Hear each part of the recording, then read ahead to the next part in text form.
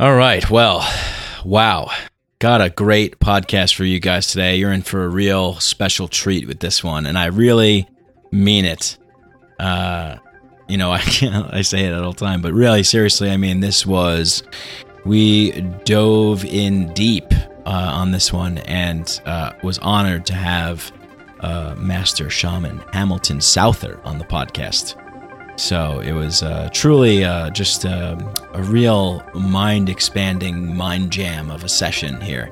And we talked about everything. Life itself, right? We talked about everything. And for those of you who don't know, Hamilton Souther is a shaman, a maestro, a master of the plants and the spirits, an ayahuasquero, somebody who had ventured down into the jungles of Peru to learn the ways of the indigenous healers there.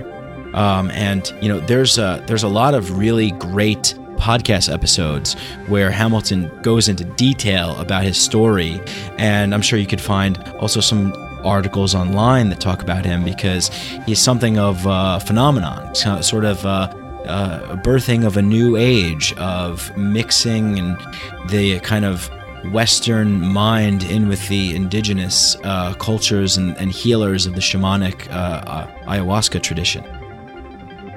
And really, Hamilton got involved in all this stuff, around the birth of the millennium and around 2000. And, before I think we have this kind of boom that we have now, this people calling this psychedelic renaissance.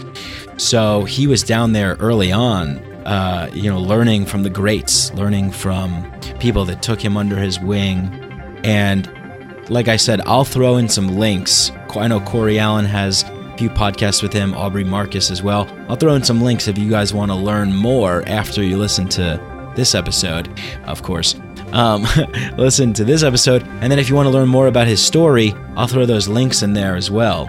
And I'll give you a brief background about Hamilton. He's just a wonderful guy. Absolutely. I felt like this was a great conversation. We connected right away, started talking, and it just kept rolling from there. And just I get the sense of somebody, doing these podcasts. We're connecting on Skype and through technology, so I'm not in the room with him, but I felt the presence of really being there. He's a very present person, and you can feel that, you can sense that, and genuine and authentic, and it comes off. You could tell it's when you're sitting with somebody, when you're in a space with somebody like that, when you're in the digital space, so to say. But yeah, he's got a fascinating story. He's a thought leader, an innovator, pioneer, and he's the co-founder of White Morpho. He's got Blue Morpho Tours, of course, which is the center that you can go down to in the Amazon, Blue Morpho Tours. And he's working on all these other really, really super interesting projects, and we talk a little bit about them in this podcast. But yeah, I'm just I don't know, it's like this is another one of those podcasts where sometimes I feel like I want to say more in this intro, but really, I mean, I just want you guys to experience this podcast because that's what it is. It's an experience.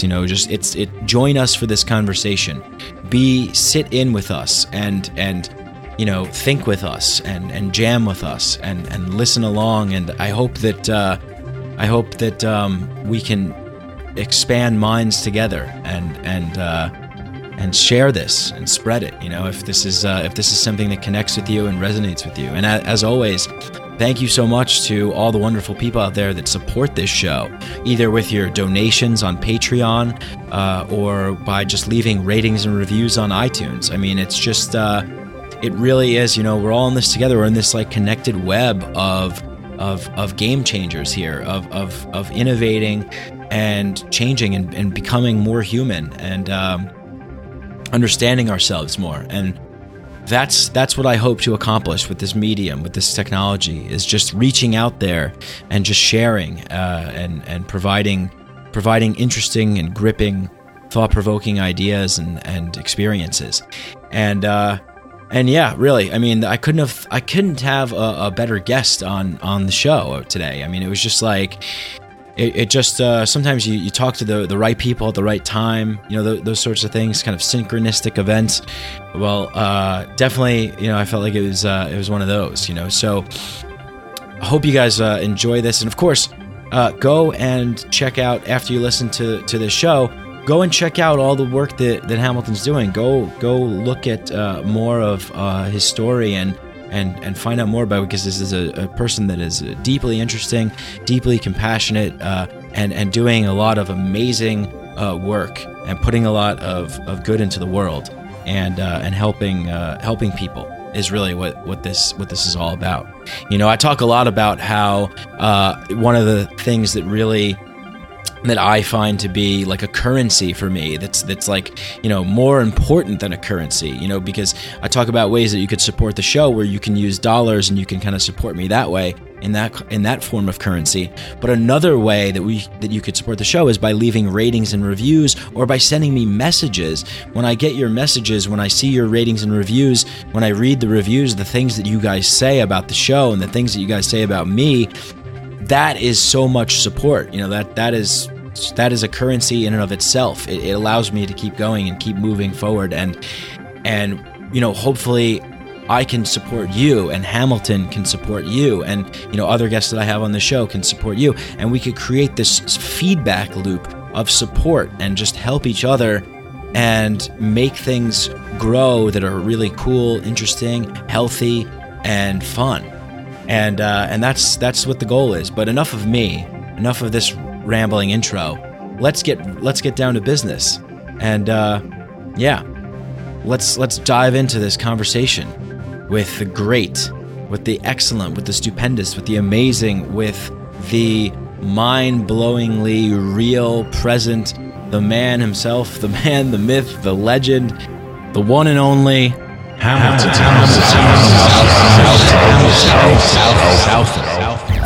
Psychedelics are illegal not because a loving government is concerned that you may jump out of a third-story window.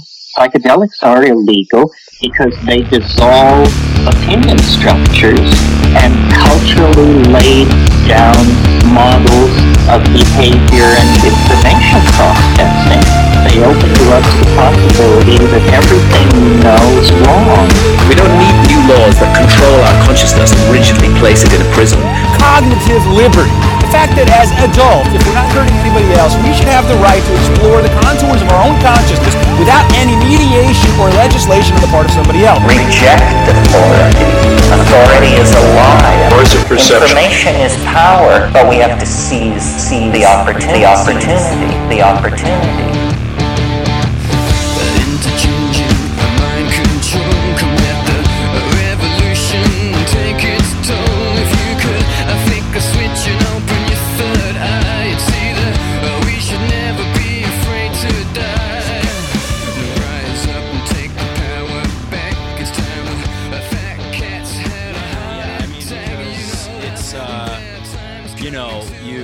I'm a big podcast listener. Before I started doing this podcast, well, one of the ways in which I was kind of inspired to create this show that you're gracing our presence on right now is through Aubrey Marcus, who appeared on Joe Rogan's show. I guess really we could say Joe Rogan's show, but the whole idea came kind of after listening to those guys, and I was like, oh, okay, well.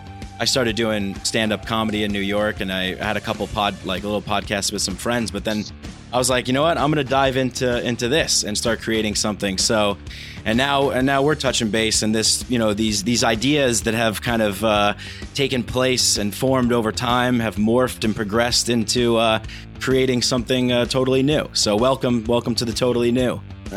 Well, thank you so much. I really appreciate being here and also being included and able to speak on the subjects that you guys are interested in. Awesome. Yeah. I mean, there's really, in my mind, we're trying to have, I'm trying to have, thought leaders on the show, people that I feel like are, in this game we play called life, there's some people that are, I think, in my opinion, standing up and saying, hey, shouldn't we play maybe a new game? Is it time for a new game to be played right now? And so I think you're one of those voices in being a thought leader and, in our culture right now. So this is what we do here. We just dive right into it, and we get the compliments out of the way first, and then we get moving right into the thick of it. So tell me, Hamilton, you are now doing a project you have in place called White Morpho, right? We'll start with what you have going on that's new, and then maybe we'll backpedal a little bit. But tell me about White Morpho. What's going on with that? Well, White Morpho is now the digital home for everything that we're doing in the Blue Morpho family.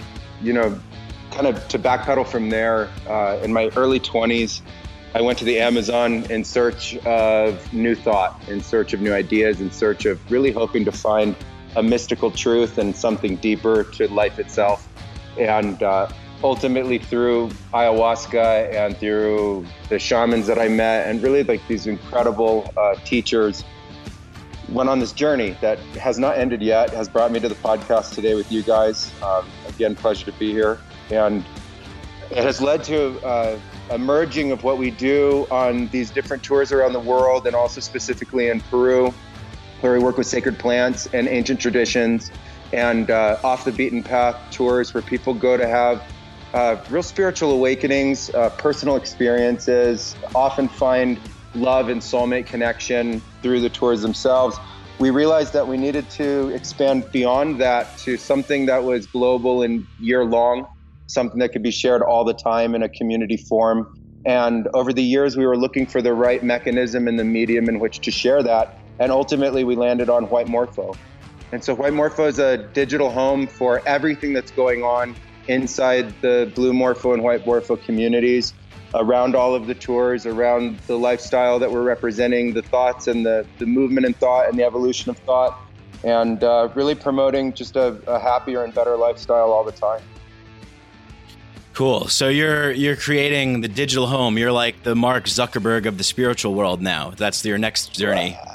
I don't know about that. No, it's a place for us to, it's certainly a place for us to, align in thought, understandings, explore beyond where we currently are in our own understandings of our own life, but always bringing it back to the experiential, bringing it back to your own personal meditations and your own personal experiences. And so we have all of our integration courses there. We have a daily newsletter and a oneness activity. We have the sort of before going on a mystical tour or sacred plant experience, ways to prepare and all different kinds of materials about that.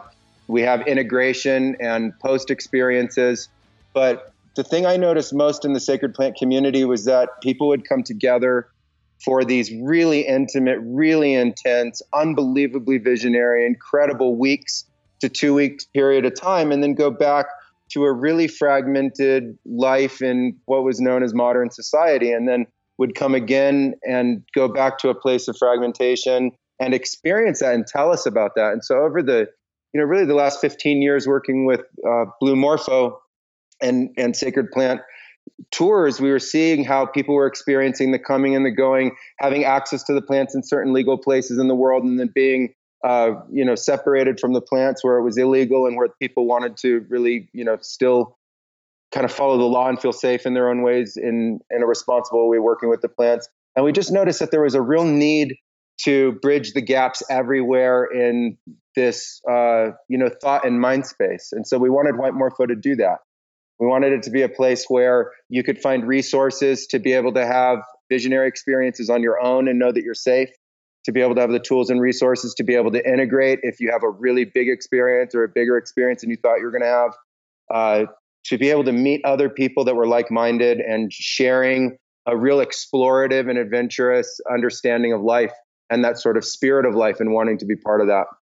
And so really, I think that's the vision behind White Morpho and what we're trying to share with it. Wow, that sounds incredible. I mean, you're so right when you say that. It's like, I definitely have had that experience before, going into the jungle, having a profound experience, and then coming back into New York City and just being like not really in a community, And yeah, I mean, that is a much needed thing. It's interesting. It's like how we expand our consciousness, we expand the realm of what we consider to be consciousness, and we just kind of don't really integrate it into the modern kind of digital space. Like there's this whole new realm now that exists for the past, I guess, 20 years or so, that is the digital space, the digital sphere, the internet land, where we're lingering right now. So it's awesome to put a place in there, to put a home in there, and to include that expanded digital consciousness into this ancient traditional shamanic technique. Yeah, I started about 5 or 6 years ago having a number of guests coming to Blue Morpho right at a really expansive time. And most of them came from all different parts of tech. It was amazing. It was like the tech people it really developed in their skills and arts and abilities, all the way from people who work on Hollywood movies to people really coding behind the scenes at Google and Facebook and stuff like that, were coming on our tours. And we started to see this interconnectedness between the way the ayahuasca ceremonies were playing in the visionary space and the way they were imagining the internet spaces. And it became fascinating to me. And I wanted to see if there was a way to merge tech and shamanism, tech and healing, tech and life transformation, tech and psychedelia and consciousness exploration in a cohesive way. And we started to work on it for a number of years. And it was just a really fascinating exploration in how to be able to merge these vastly different but also similar worlds. And it's finally coming together through a mixture of entertainment and music and video and multimedia, as well as podcasts like this. And I think instead of it being a single home, it's becoming many hubs that are all becoming interrelated and networked through the internet, through people like you and Corey Allen and other visionaries who have taken the time to create these epicenters that speak of these topics and make mind expansion and consciousness exploration normal and part of a healthy life. Yeah, included in a part of a healthy life. That's so key.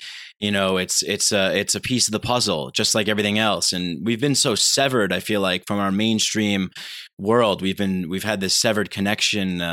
We've lost the connection, I think, with the unexplainable, the mysterious, the mystical, the cosmic, whatever you want to call it, that we have fallen into this materialist, reductionist world. But yeah, you're right with the emergence of the internet, because the internet is very, very psychedelic. I mean, Steve Jobs said that taking LSD was like one of the the best experiences he's ever had in his life. So yeah, I mean, it's pretty mind blowing. Speaking of Corey Allen, and by the way, I'm so humbled to be included in that sentence that you just said there. But yeah, speaking of Corey Allen, I was listening to your last podcast, and Matt, he said it was a mind stretch. It was like you guys get together, it seems like, and you guys jam out like like musicians, just playing and going off each other, and I'm just like listening, like right on, man. Like I'm cheering along. So you said something excellent. You said that there's a seeking for wisdom. There's like this seeking for knowledge and more. But sometimes what happens is people turn wisdom and that experience into a concept or something more. Like they make it a memory instead of it being like a reality. And then you were talking about this, like the progress of expanding ideas and how it's not really cyclical, but it's like spraying out there. Now, I know that's a kind of a lot to throw at you, but maybe you can unpack some of that, because I thought that was some really excellent stuff that you were touching on. Yeah, I mean, when Corey and I get together, we always enter into a flow state. And in the flow state, the ideas are allowed to just play and move. And he's not afraid at all to explore in the space of mind. And one of the things we first started ever talking about in meditation was the willingness for the mind and the allowance of the mind, and not a shunning of the mind and trying to get the thoughts away, but a really massive inclusive space that could allow a dispersion and then a calming, and we tap into that space and then explore the threads of thought and everywhere that they can go. What's happening in thought is something that's taking place right now. And that's something that I think people forget, because the thought has a kind of associated time, typically past or future, oriented in the nature of how we are utilizing the thought to express something that's important to us. At the same time, we understand the thought while we're speaking. We know what we're talking about. We're not somewhere else. And so, because of that, we sometimes get tied into the time of it more than where the thought's taking place. And I used to, in shamanism, call that the epicenter of thought. And it was like a really sought after place. Where does this thought really come from? Where does it really emerge from? And how does it really take place? And it's an ever place. It's not a singular place that is represented individualized. It's not just where our brains or quote unquote minds are. It's of the universe itself. And it's a constantly evolving, continuous process between all of us. Your mind's thinking, every listener's mind's thinking, every person who's alive right now has a heartbeat that's going right now. His mind is thinking, and it's a continuous process amongst all of us. And I think of it as an evolutionary process, and something that's ever growing. And some of the things for us, for whatever reason, have like a lot of sense. They're really important to us, and we culturally grab onto them, and we make that kind of a meme, or it becomes an institution that's too big to fail, like an airline or something like that.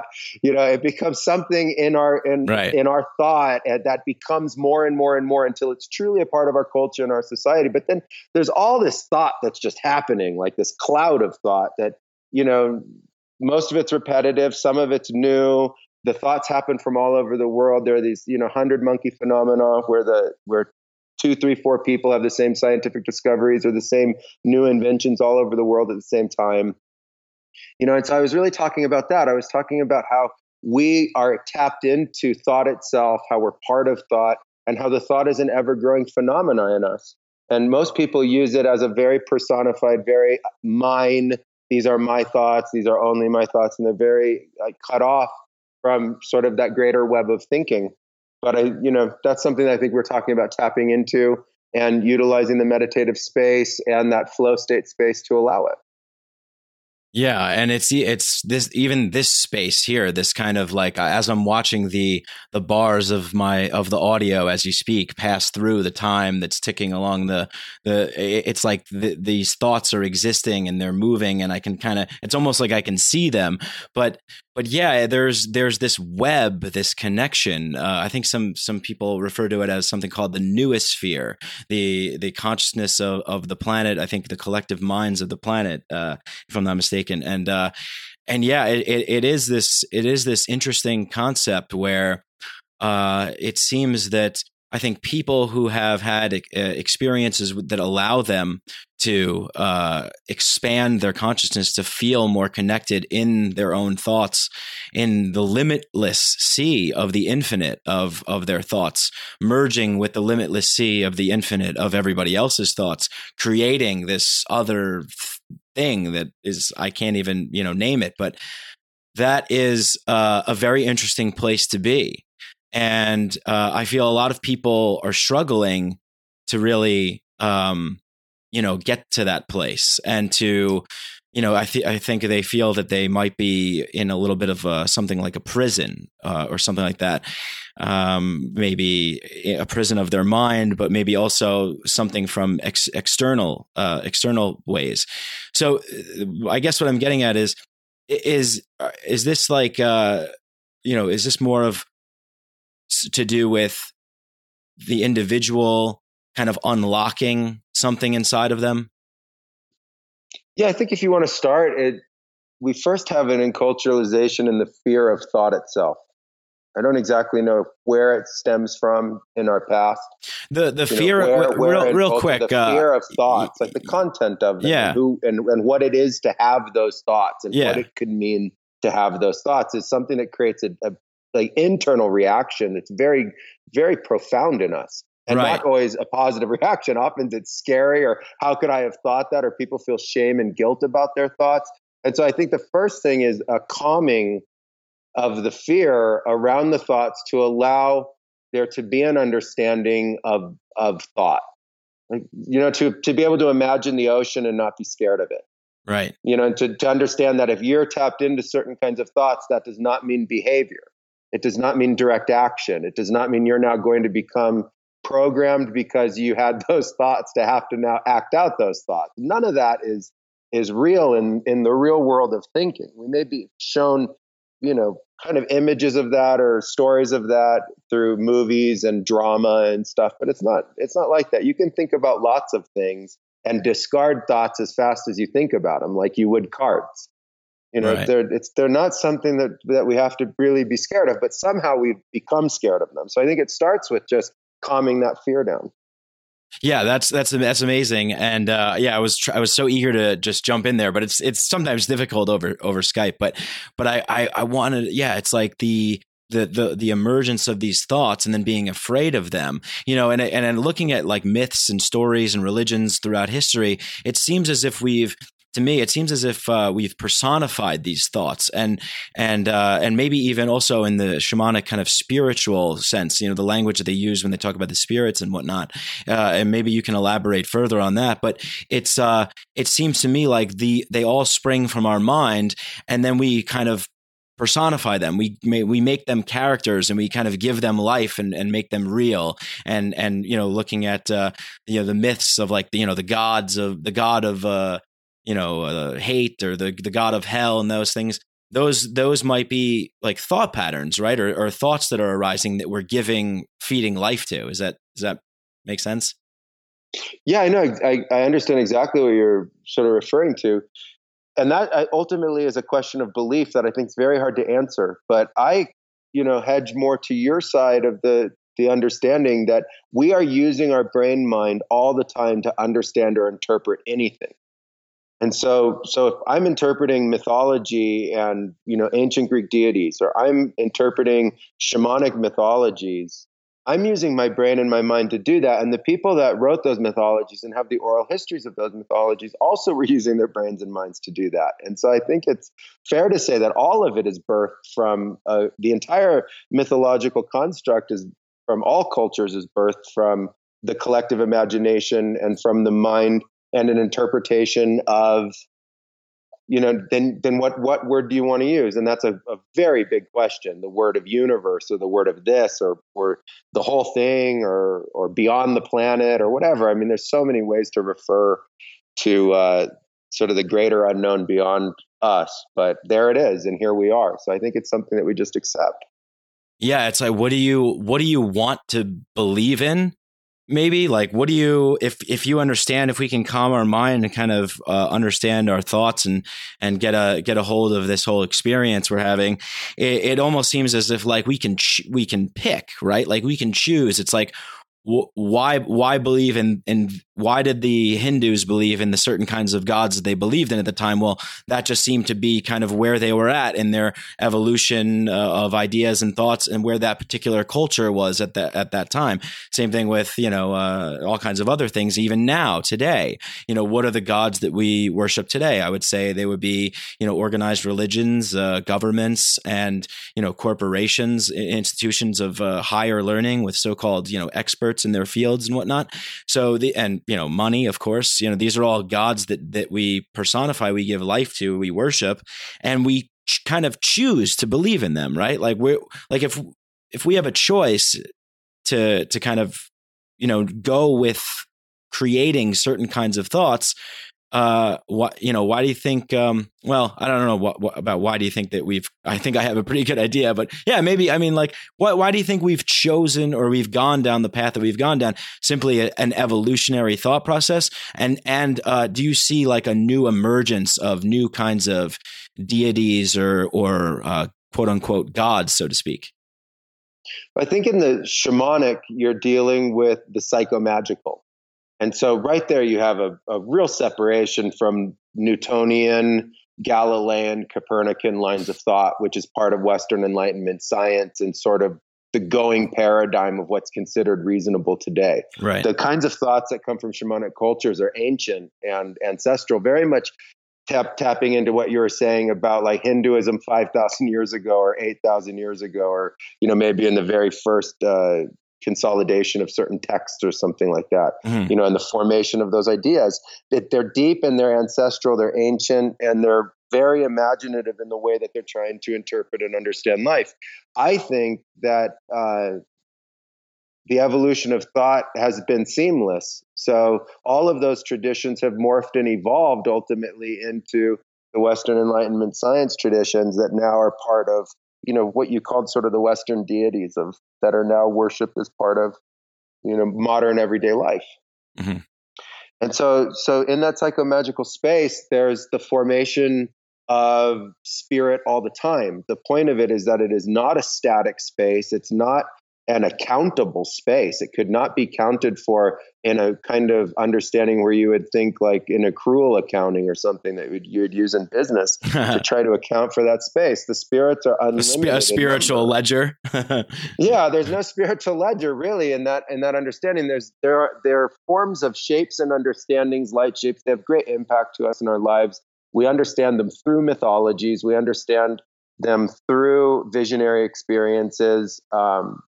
The powers that transform us through those are undeniable and have been accounted for now literally thousands of times. So I think we can just accept that through these incredible ceremonies, people have transformative experiences. And then people continue to meet, quote unquote, these other shapes and forms. And in the Amazon, it was really interesting because the Amazon was very tied and rooted to nature itself. So it didn't require a lot of imagination far away from you to get into the idea of what they were talking about. So if they talked about a tree spirit, they're like, see the tree over there? And I said, yeah, that's the tree. They said, yep, that's the tree. They said, tonight, you're going to talk to that tree. Huh. And so that night I drink ayahuasca and they start singing the Ikaro of the tree, which is sort of like their sacred phonetic system of communication with what they consider that tree to be. And then all of a sudden in my vision, there's the tree. And I'm like, oh my God, this is working, Wow, how could that? I was very early in my British. I'm like, wow, this is working. Wow, I'm standing in front of the tree I was standing in front of earlier today, only now I'm in vision. And now the tree can talk to me. And then the tree's talking to me. And so that's a very rooted, very grounded understanding for them of what they're talking about. Now that might be really hard for a Westerner who's never had the experience to understand, but in ayahuasca, that's just very common.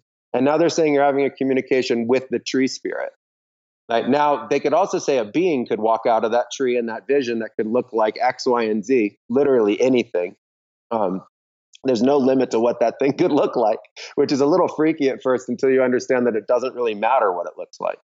It matters what it does, not what it looks like. So anything could walk out of the tree in your vision and you would see it there, and then you could communicate with it. But typically the communication is in some sort of language that you can understand. And then it begs the question, where is that communication taking place?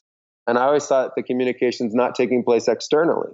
That's the mystery of the visionary experience, is that it's taking place ultimately nexused within the physical body. Even though your experience of it has very little to do with the physical body at that time. And so then you have, in experiences like that, real, I don't know, what they call spirits, Yeah. And then beyond that, they get into these astral realms. And then after that, it's like video game technology. It really is like digital. It's the spirit numbers go in ayahuasca ceremonies into the hundreds of millions, trillion. So your imagination has to grow and grow and grow and grow to be able to handle these unbelievable scopes and scales of space. The games being played in the visionary space through spiral galaxies, as you as a field of consciousness represent in that game things bigger than things to us as physical form are just massive, like your body compared to the size of the Milky Way spiral galaxy. Or being in a shamanic ceremony where a spiral galaxy fits in your hand and you're looking at it literally in your palm and you can't believe it. And so all of that is also considered part of that realm of deity and spirit. And I don't see any way how we can rationally separate our own brains and imagination from that realm. That's what we're using to tap into it. But once we've tapped into it, it's, again, like I said, under the term psychomagical, it's an unbelievable way to perceive. Just an unbelievable way. Then we look at all of, or I do at least, I look at history and I look at all these traditions and cultures from around the world that have tried to explain what being alive is. Not just believe in it, but try to explain it. And they ultimately explain it in what I found to be belief systems. So I realized, okay, people explain their world in their own ideology. And often those ideologies include this psychomagical context. Whether it's in Christianity with angels and, an external God, or in shamanism with deities and an external God, or in Hinduism with other deities, or in any other form, there's this much greater imaginative way to try to explain beyond what we know as like the true fact of right now. And so I see that the brain and the mind is connected to that. And it's the tool that we use to express the interconnectedness of consciousness and what other people are calling spirit and deity. Yeah. What's the difference between looking at a plant? What's the difference between looking at an animal? What's the difference between looking at a jaguar? And then that night, being in a vision where you see that same plant now as this flowing light, and then you see the jaguar as this flowing light, and then you apply your understanding of physics and electron clouds to them, and you go, wow, maybe I'm just perceiving like an extraordinary expression to my normal senses of that very same thing. Right. Yeah. And it's like you're using all of these tools, all of these, you're using all your knowledge, your awareness, all the data that you have gained from all kinds of sensory input experiences. And you're using that to formulate. It's like tapping into a certain kind of area. Like maybe, you talked about technology, like it's like organic virtual reality almost, right? Yeah. And I thought when I was, early in the Amazon working with ayahuasca and trying to figure it out, because it was very difficult at first even to talk to the people there. Their belief systems and mythologies were so rooted in how they spoke. And I didn't understand yet their stories to understand what they were trying to communicate with me, because they communicated via the stories itself. I was really trying to put this together. Uh-huh. And I'm looking at it, and we would do ayahuasca ceremonies all the time, and we would go into the field. And then I kept hearing in my head how I was told how we filter out so much of the quote unquote universe or the earth around us. It's literally trillions of stimulus possible a second. And we filter most of it out, and we focus on a very small amount of it to create our perception. And I started to get this idea that the ayahuasca was just making me way more receptive to what was already here. Right. It was just making me way more receptive to the life of the forest. So I could walk through the forest in my own neurosis, hot and sweaty, tired, and in my own headspace with my mind spinning. Or I could walk through that very same forest, realizing that the whole forest is alive. Every layer of the forest is alive. I'm walking through clouds of billions of insects that are alive. The roots all are under my feet, fully alive, and I am encapsulated in life. And then I could become receptive to that.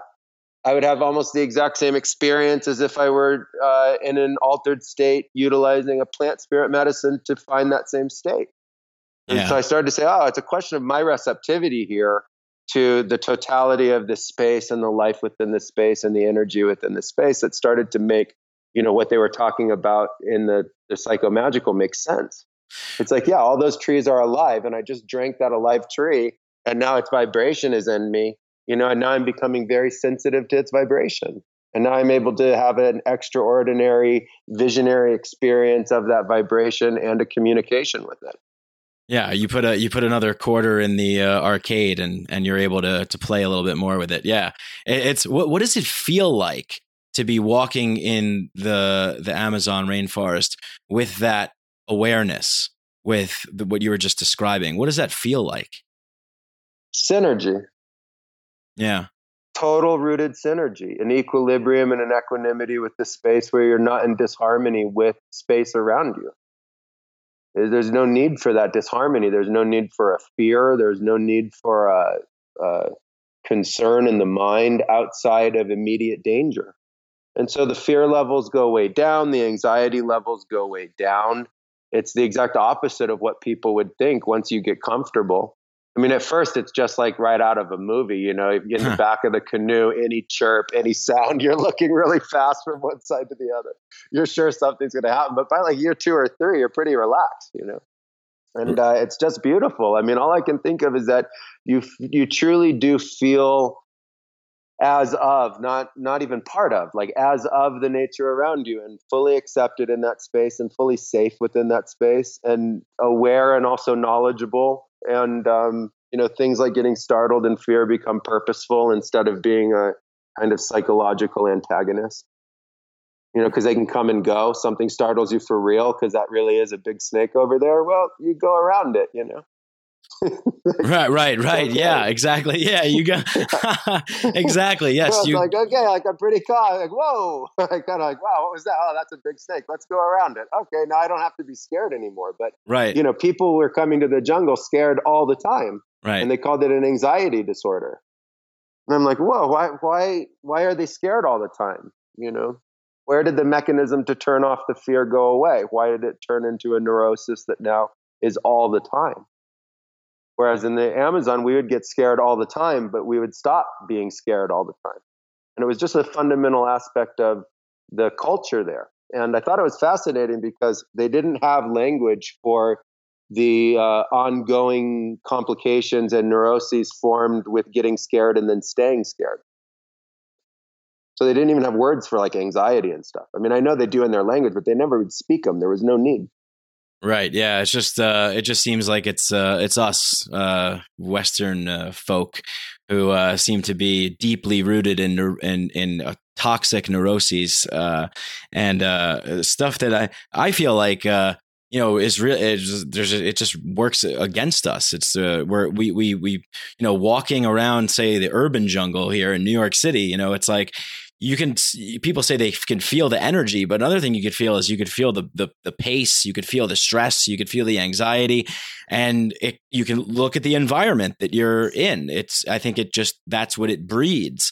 And so there's, I guess, a tendency for us to build these structures that house all these little things. And then we have in our minds structures that house little things. And we walk around that way, worrying about all sorts of things, thinking about the past, thinking about the future. But when you're in the jungle, you're there. That's what you're doing. You're just in the moment. You're walking around. If something happens, you deal with it and you move on. There's no reason to be all kerfuffled. I like that. Yeah. No, yeah. And you know, talking about those sort of like modern deities, you know, we were talking about some of the earlier ones that you mentioned, but one of the other ones is stress. And somewhere along the way, we got taught that stress is somehow good for us in terms of our work and in terms of our productivity.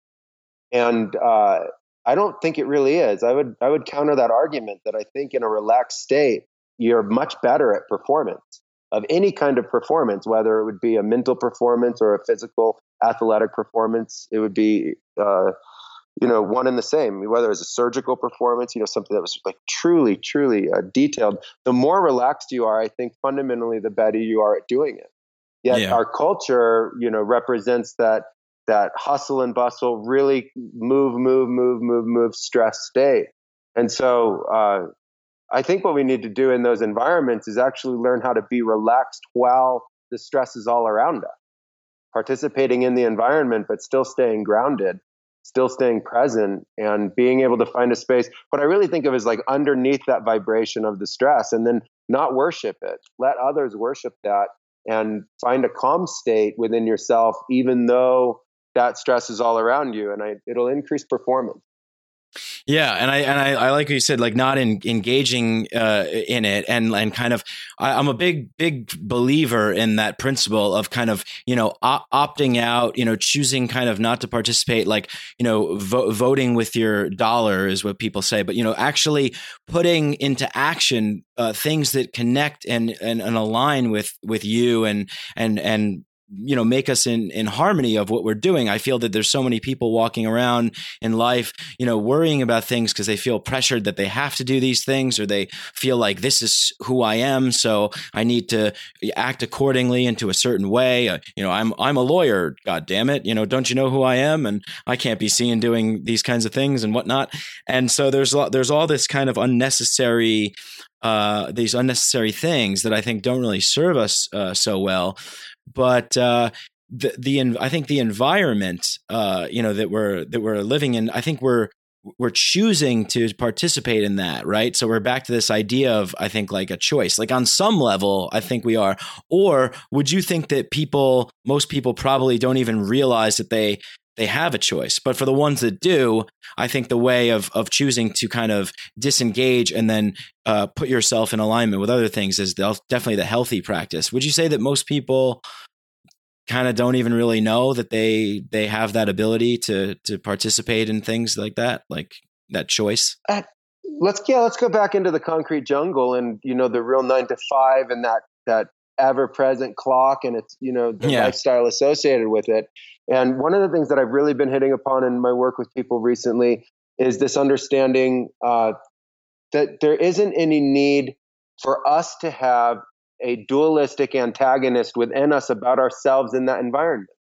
So there's no reason to have ourselves hating on ourselves, hurting ourselves, judging ourselves, punishing ourselves, creating neurosis about ourselves.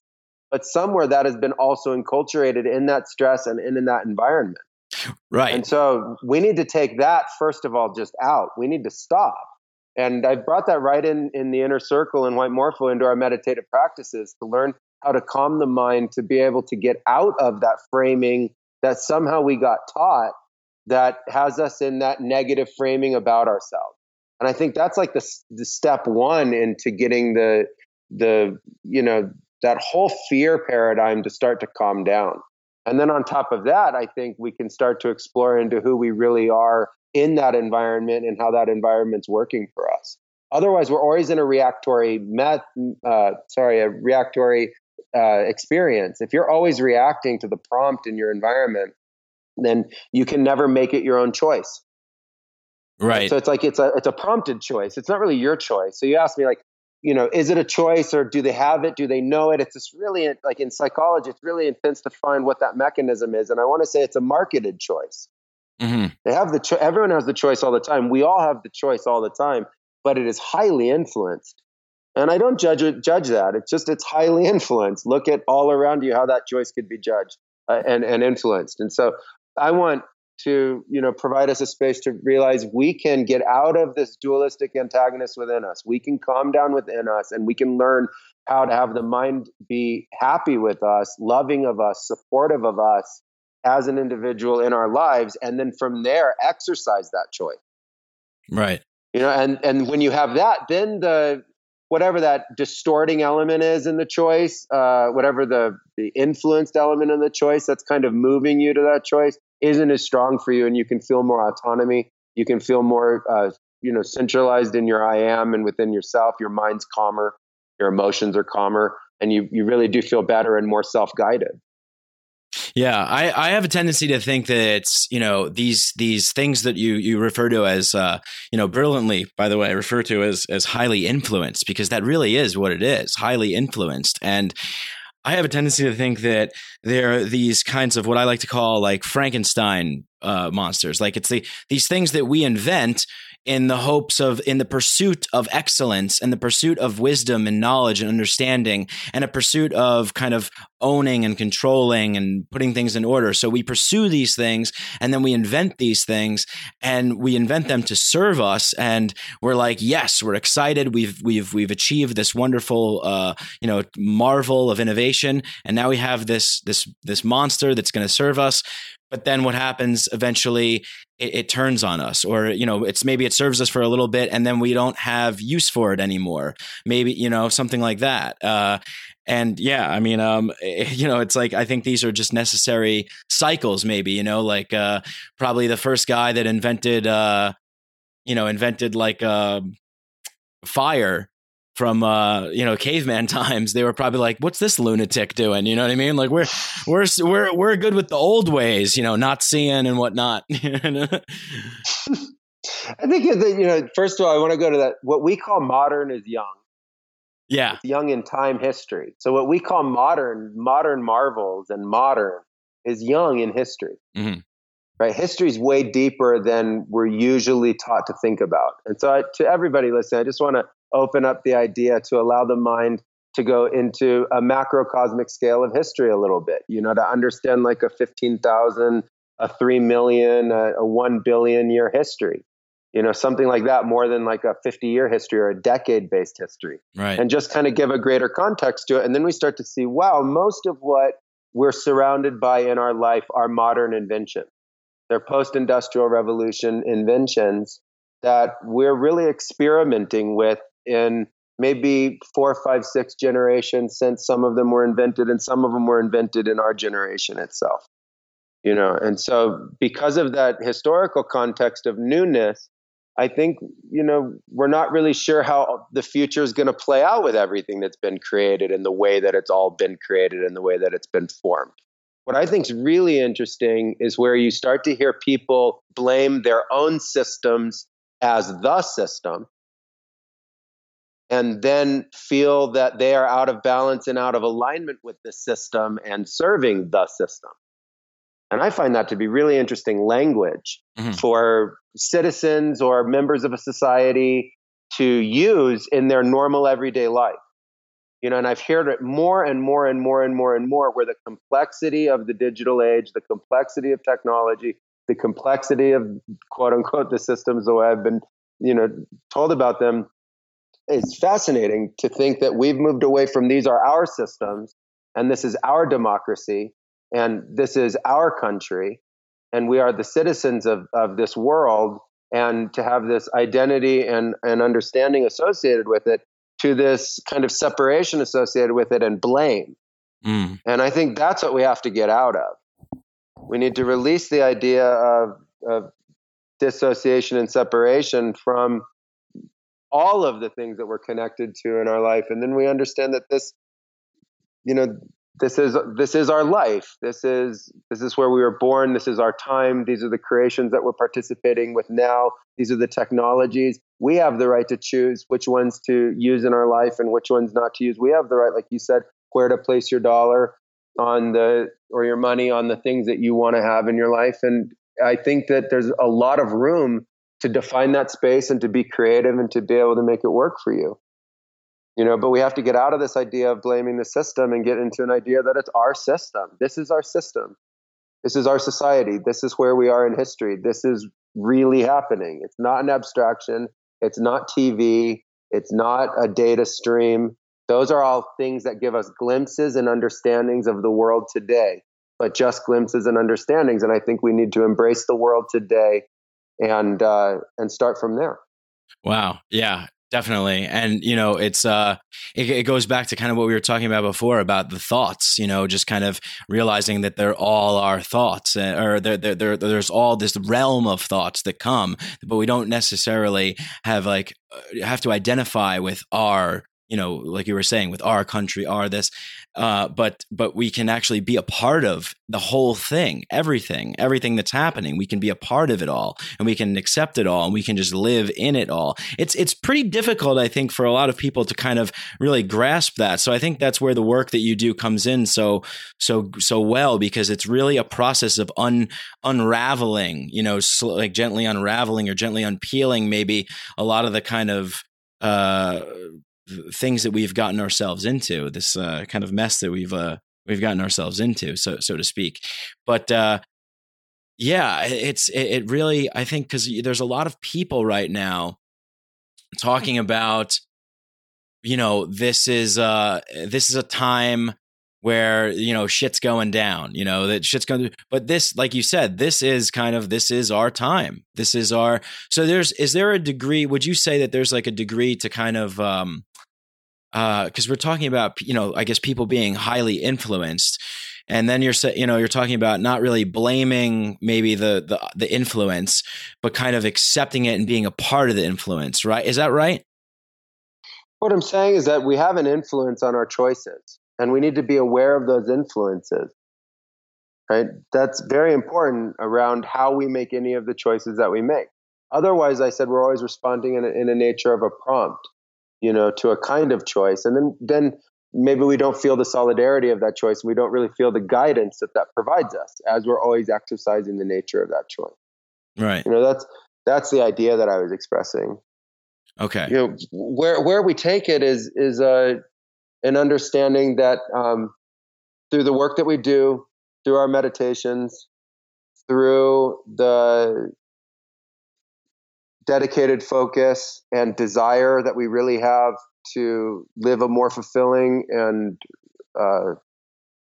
really like healthier, expanded, like really amazing experience, something that you feel connected with, something that you truly love, something where your mind is open and you're not as encumbered by what everyone thinks of as like the mundane difficulties of life. What I have found is through our work, you dedicate yourself to that. You do that work. You do it, every day, but we have to make it fun. We have to make it enjoyable. We have to make it something that you want to be a part of. And then you find that your own transformation in life is consistent. It's continuous, and the benefit is all the time. And it's actually an incredible way to live.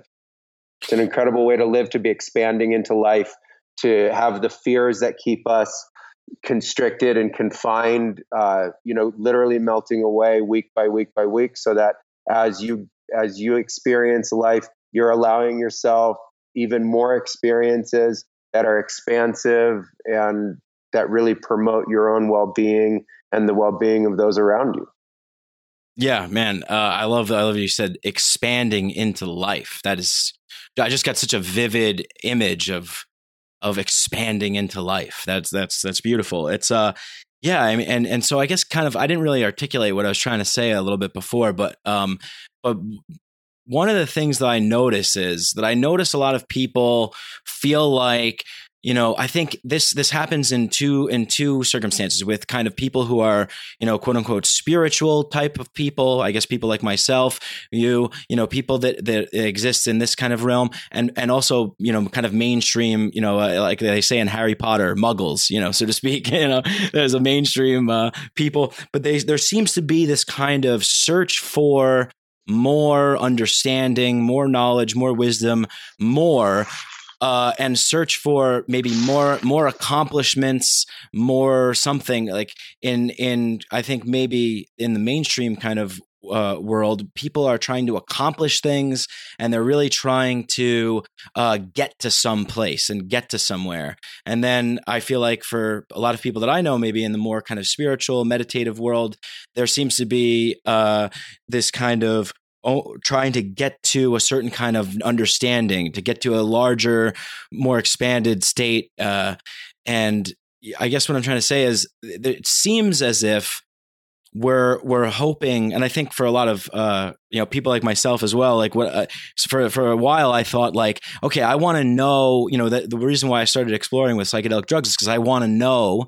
I wanted to know things. I wanted to learn things. I wanted to see what it was out there. So part of that experimenting was, I started to get to a point where I felt myself falling into like a trap of like where I felt like, okay, I'm trying to kind of gain something, or I'm trying to like really possess something or something like that. You know what I mean? And it was like, okay, that's not really what this is about. Like, it's not really necessarily about that. So yeah, it's not necessarily a question there, but just kind of let's maybe like work with that. It's just that kind of level of gamifying everything. Sure. In shamanism, that is referred to as a test. That whole thing you just described, where you're using the plant one way, and then all of a sudden you've altered in your use of the plant and you're questing for something. And you're not going to find it with the plant. The plant's going to give you the exact opposite, really. Mm-hmm.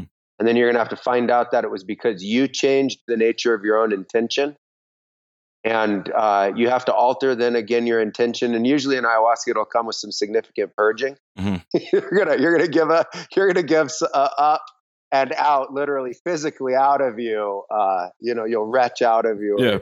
Number two out of you. Expanding into life. That whole thing that whole thing that was going on in the mind that was making you think that expansion, to make you think that expansion was happening when it really wasn't. Because what happens is when you really become like rooted on that quest and you become really focused on that single thing and the nature of the quest, look at the nature of the intention. It becomes like a laser beam, right? And the expansion is really a wide openness. And so when we first come to the plants, like the very first time, I have no idea what's going to happen. I don't know. You might have a lot of ideas that you'll make up, but you really don't know what that experience is going to be like. After that, there's a comparison that starts. It starts over and over and over and over again. And so that would be a place in shamanism, like I'm saying, where you kind of like got off path a little bit and you have the test and you realize, oh, I just woke up from that. Wow. No, my real intention is to keep questing into the unknown, not just searching for that thing I thought I was searching for. And then I release that finite expression of my intention. I open up into a bigger space, pass the test, and move on. Yeah. Oh, yeah. That was a hard test, man. It is a hard test. Shamanism, it's a really hard test because you can go for a long time in experiences like that, and you can see people. It's really hard in other traditions that can spend a whole lifetime in that. Yeah. So with the plants, you can accelerate your way through that to realizing, wow, I've become coveting of that one thing, or all of a sudden I made that the trophy, not realizing it, something like that. And then the plant will help you, wake up from that. But I think the simplest thing is to make your intention based in a core fundamental honesty, a core fundamental knowledge, and that you're waking up or opening up into that. And Julio gave me that very early on, and I would extend that teaching to anybody. You're a mentor, right? Just a real gift. Yeah, he was the oldest. Yeah, Julio Gerena Pinedo was really like the grandfather teacher of mine, and the one who walked me through the entirety of Amazonian apprenticeship, to the point that he considered me a master. And it was a incredible relationship until he passed on. That's amazing. Yeah, he was like your Yoda, right? Totally. That's awesome. Literally, he was. Yeah. Yeah, that's incredible. Yeah, what an incredible story, I mean, and I know you go into a lot further detail about your journeys down into the jungle and whatnot, and we're kind of all over the place here, but there's a lot of podcasts where you go into that, and I've like I said, been a fan, listened to a lot, and there's if we want, if you have the time and you want to, we can talk about that as well. Some more about maybe your experiences down there. But real quickly, I just wanted to kind of mention something that you just said. For me, I kind of fell into this little trap where I was like searching for the meaning of life. Like that was my quest, search for the meaning of life. And for the longest time, I thought like I was going to find it. Like there was just going to be a surprise party, waiting around the corner from like the building, and they were all going to pop out and go, ta-da, like here's the meaning of life. And like I was just going to be like, but it doesn't work that way, does it? No, it doesn't work that way at all. That sounds a lot more like that movie, The Game. Yeah. Where at the end of a really bad, long series of scenarios, all of a sudden, look, it was just a big game. No, it's not like that. The meaning of life is that term, I think, will take the mind on its own spin in its own direction. And I would actually stay away from it. Yeah. I would look for meaning in experiences that are deeply consistent and fundamental to being alive. And I think that's what most people gloss over and disregard. Something like gravity itself, like the thing that keeps you in the chair, I think it has more meaning in the meaning of life than anything we would find in a vision. Yeah. Yeah. And I think that question comes from the product of the society and the cultures in which we exist in our world here, because it seems to be this kind of we live in somewhat of a mainstream kind of staircase culture, if you will. Like we're walking up to this thing, there's something coming. It's on the other, whatever it is. But there's this materialist, reductionalist understanding, quantifying, putting everything away in boxes.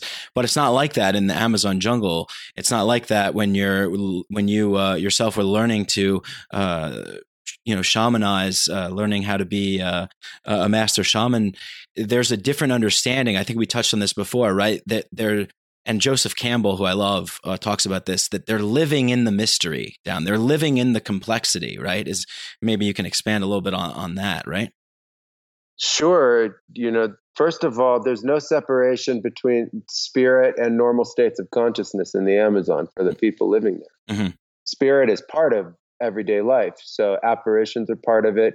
Things that Westerners would call ghosts are part of it. Communications with what we would call the other side or other extraordinary worlds is all part of it. So they live in a psychomagical context. That doesn't mean that they're completely irrational and unreasonable. They know arithmetic, they know math, they can read and write basic Spanish. There's a really high literacy rate, but their belief systems and the way that those belief systems connect into their imagination is incredibly imaginative, and it's an incredible way of understanding their reality and their experience in the forest. From there, that's their normal everyday life. From there, they start going into psychomagical pursuits of real artistry that turn into medicine, that turn into mythology, that turn into an understanding of the forest and the plants, literally knowing hundreds and hundreds of species of medicinal plants and how to be able to use them, where that knowledge base was formulated over thousands of years of living there and going even deeper into the experiences. And I think that, from a Western standpoint of the meaning of life, everything that I just mentioned about life in the Amazon is inherently expressing that meaning of life. So from morning to night, they're in the meaning of life, in the forest, living with the forest, having the experiences like that. But that doesn't mean that it's easy. It just means that it has meaning to them the entirety of the time. And there isn't a feeling of being cut off from deeper meaning or greater connection. I think that the fundamental mythology is built in deeper life and greater connection. And not a greater connection waiting for you after this life, like Christian mythology or Judeo-Christian mythology, but rather, or a reincarnating life experience like an Eastern philosophical concept. They're saying that connection and that meaning is happening right now.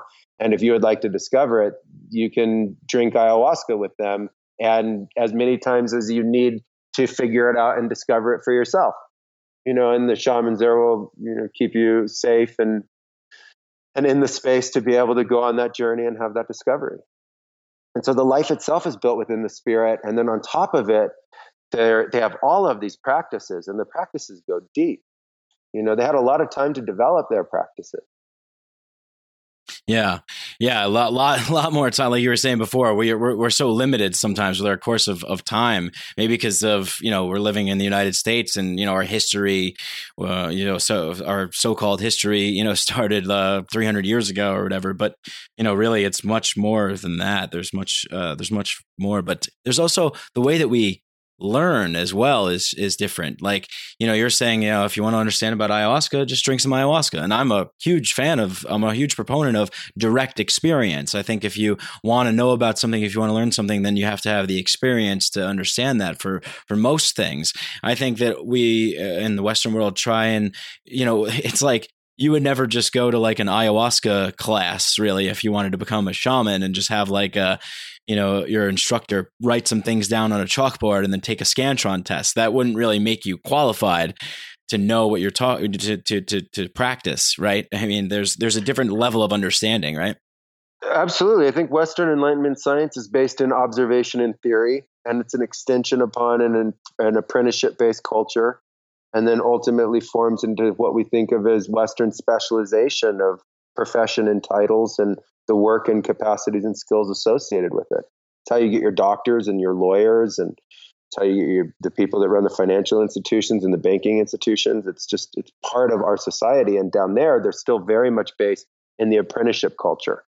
So when you're deep in the Amazon, you have agriculture you can learn.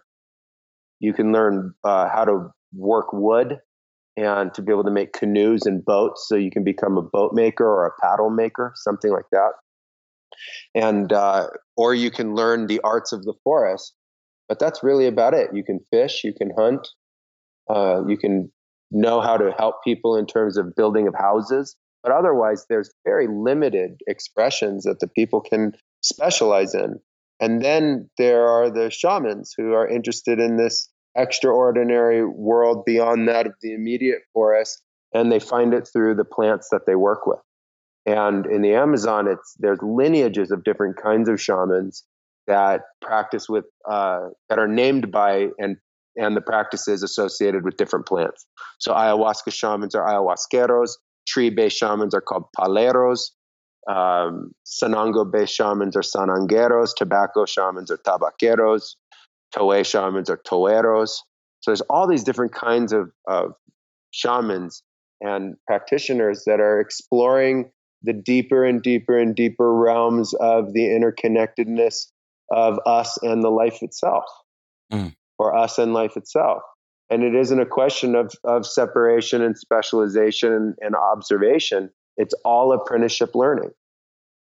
Right. So from the beginning to the end, it's apprenticeship. So you see there, I don't know, the 2-year-olds follow the 4-year-olds who follow the 8-year-olds who follow the 12-year-olds who follow the 18-year-olds up the age chain as everybody's learning all of the crafts and skills, that are available. And then after that, like I said, these specializations into, for those who are interested in the mysterious, into the plant, and here we just have such a different culture of learning. Here we start with an observational theoretical space. You have to be able to abstract your logic and reason within that, perform on tests, and then ultimately perform well in institutions, academic institutions, and then, continue to move on up that chain. If you want to play that game, obviously, if you're not interested in that, which many people are not, they find themselves in all different parts of society. But down there, you're going to go to basic school. You're going to get like I said, rudimentary education in mathematics and history and literacy. And then after that, you're going to learn directly from the forest and directly from the people around you. And you're going to have an apprenticeship-based culture. So it was interesting for me because I graduated from the University of Colorado in the year 2000. And then I was in the Amazon in apprenticeship in 2002. And so it was kind of like taking a little bit of time after college. And then I went right back into a whole new form of education that was now going to be completely experiential. And with the shamans I worked with, literally, like I said, their training was drink this, not even tell you about it. Yeah. Afterwards, have you tell them your experience. And then they wouldn't even tell you about that. It'd be, oh, that's nice. That's about it. That's all feedback you'd get. You just have to work through it and keep churning and working through it. But it was all about movement. It wasn't about just believing something. It was about learning and continuing to grow in your knowledge base all the time and expanding and learning about the true nature of connection with the universe around you, but immediately around you. Right. The forest itself. Yeah, the forest itself, everything there, connecting with that. Yeah, you mentioned, some people are just not interested. I don't know how. Maybe I'll real quick. Actually, I should just let you know that we're heading up on an hour. Do you have a little bit more time than that? Is that all right? Or yeah, a couple more minutes. I can answer another question or two. Cool, awesome, great. Yeah, so I think a lot of people I noticed, and a lot of people that listen to this show and message me, I feel like a sense of this, not interested in the kind of game that's currently going on here and might want to try something else. So what do you recommend, I guess, for young people out there who are, feeling like maybe they don't want to enter into playing a particular game and they want to explore different areas of consciousness and learn how to maybe, get centered as you have, I downloaded that ebook that you have on whitemorpho.net. So tell some people, I guess, about how they can maybe go ahead and do that. And of course, talk about some of the things that you're offering over at White Morpho, maybe would be able to help them. Sure. I think the first thing is it starts with intention. And so your intention is the most important part of this, that is something that you're really interested doing and that you can be dedicated to. And then from there, you need to find the tools and support to be able to go on a journey of that intention of exploration and openness and discovery for yourself, and what will ultimately impact the greater expression of your life. And so really the question always was, well, how do you find those tools? And so in my case, I took a backpack and went around different parts of the world and ultimately looked for teachers down in Peru and created kind of this whole world around the pursuit of knowledge and the pursuit of extraordinary experiences of consciousness. And so what we found really, and sadly, was that there was a real lack of tools for people in the world.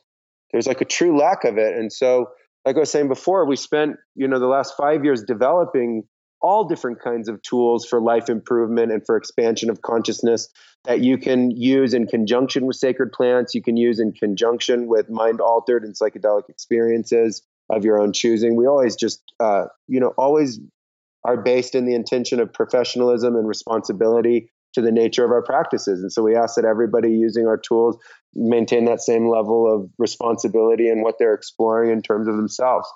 And so we started to create courses. The Inner Circle is a video-based monthly group. We have weekly calls. We talk about and discuss all of our different kinds of extraordinary and psychedelic and sacred plant experiences, as well as just life, literally life itself, what we're going through, and how we can better improve our lives and change the state of our consciousness in association to our life as a way of improving life.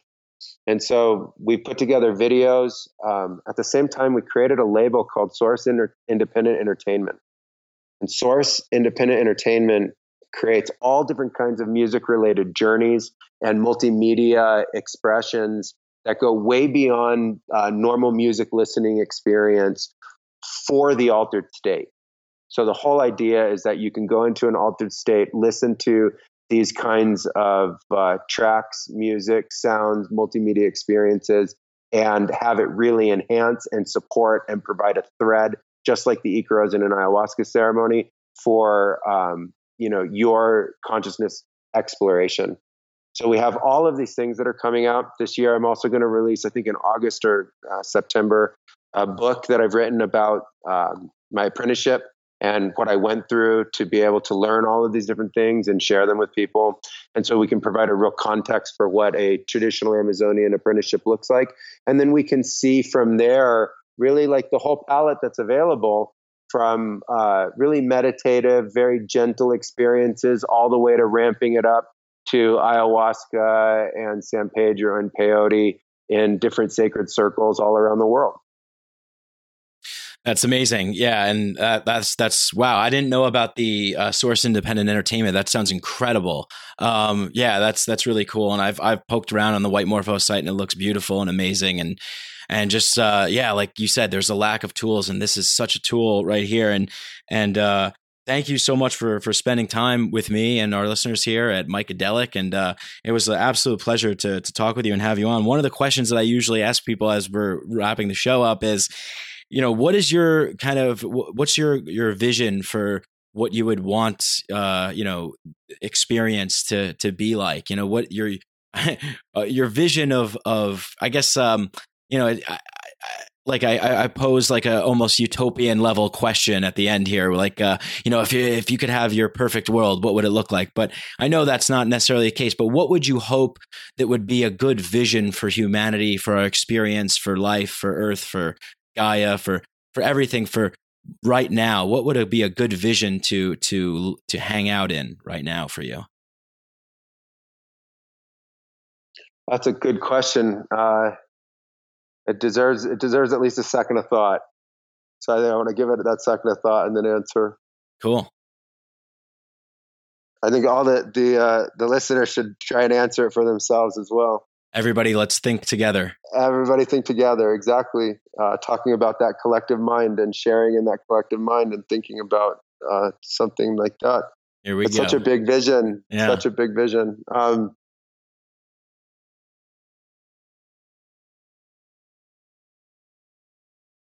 I think we have to see beyond the difference in culture and understand what humanity means. Yeah. Wow.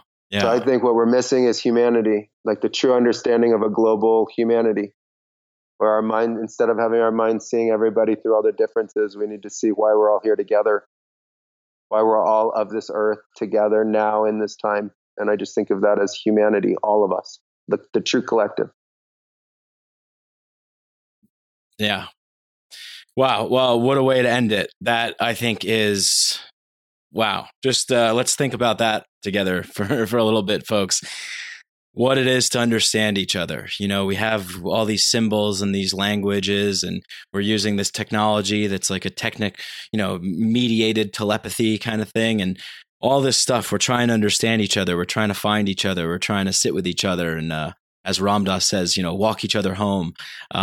That's beautiful. I won't say any more because I think you nailed it right there, Hamilton. That was, once again, absolutely just such a pleasure to speak with you and an honor to have you on my podcast. And, this was fantastic. I can't wait to release this one. Thank you so much. Again, everybody go to HamiltonSouther.com, go to whitemorpho.net and anywhere else, Hamilton, where people can connect with you and find you and follow your work. Absolutely. BlueMorphoTours.com as well. Come check us out. I'd love to meet you all and just continue our exploration of consciousness and a more open mind. Excellent. Well, there you go, folks. Hope you enjoyed this one as much as I did. Peace. You know what to do if you love this show. Share it, like it, spread it with your friends. Tell a friend, tell a family member, tell a neighbor, tell a coworker. And if you want to support the show, you can go to patreon.com/Mike Brank. You can donate as little as $1 a month. Or you could go on iTunes and leave me a nice 5-star rating and review. Whatever you do, thank you for listening. Much love to you all. Peace.